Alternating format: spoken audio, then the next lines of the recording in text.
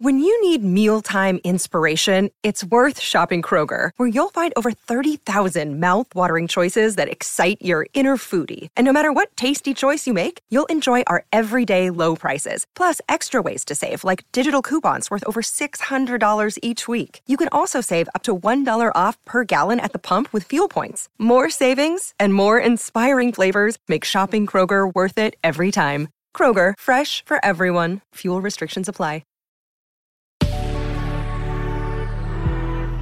Good risings, I'm Nichelle Hines, and this is Level Up Latte. So this week we're going to talk about recovery. I think that it's important for us to make sure that we're acknowledging that things aren't always easy, and sometimes we need to recover. And that can include a myriad of topics. And we're going to go through several specific topics and talk about ways that's best for you to recover. And before we jump into our week on recovery, I want to identify what we mean by recovery so that we all have a definition that we can all understand and move from there. So according to the dictionary, recovery is a return to a normal state of health, mind, or strength.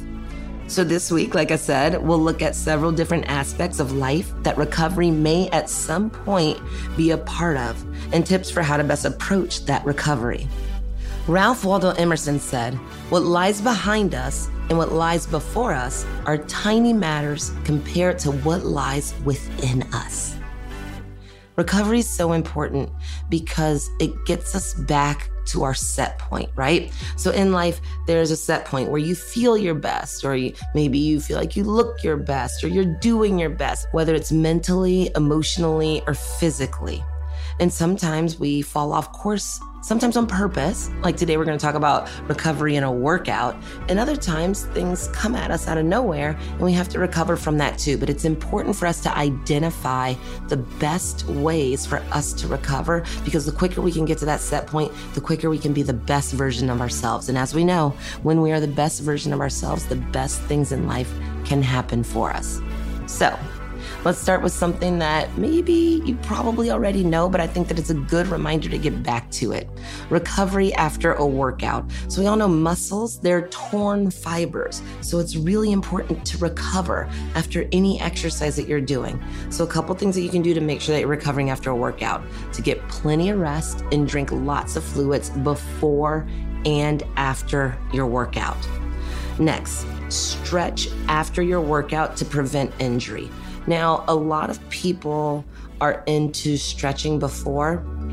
I am not a huge fan of that. I'm a huge fan of movement before, but when we're doing deep stretches and our body is cold, you can aggravate things that are around. So I always, whenever I'm teaching a class or doing something like that, I always try to get you to move your body, not necessarily stretch it until your body's warm. Unless you know your body really well, or you have an injury, or you're working with a PT, they'll instruct you from there.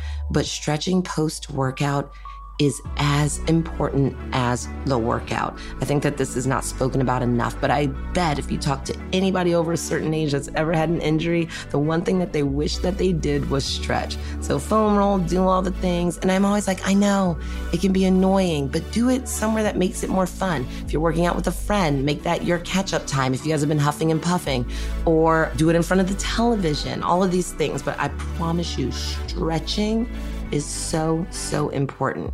Again, don't forget that few minutes of light exercise, and then don't forget that cool down at the end. Also, focus on the positive. When you're done with a workout, it's such a great time to harness that energy to be positive. Think about how you feel during or after the workout, as opposed to thinking how much time is left in the session. So while you're working out, think, I'm feeding my body what it needs. We have bodies, they were made to move. So if you acknowledge that time, it really does help. And of course, importantly, eat healthy foods before working out so that you have enough energy. I can't stress how important this is enough either. You really have to get to know yourself and how do you feel best in a workout? How much can you eat? How much should you eat? If you eat a little bit too much, if you notice that you're slower in your workout or you feel heavy, make sure not to eat anything heavy before a workout, etc., etc.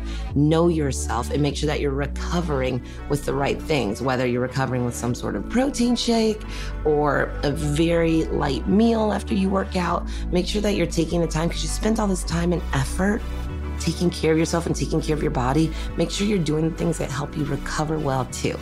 So I wanted to start out with something that's a little easier to digest. And as we keep going, we're going to delve into some things that we have to recover from that aren't quite as cut and dry.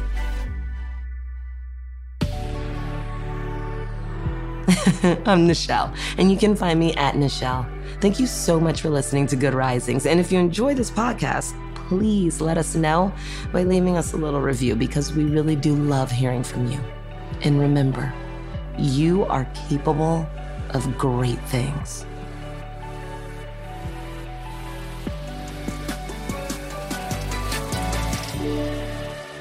Good Risings is presented by Cavalry Audio.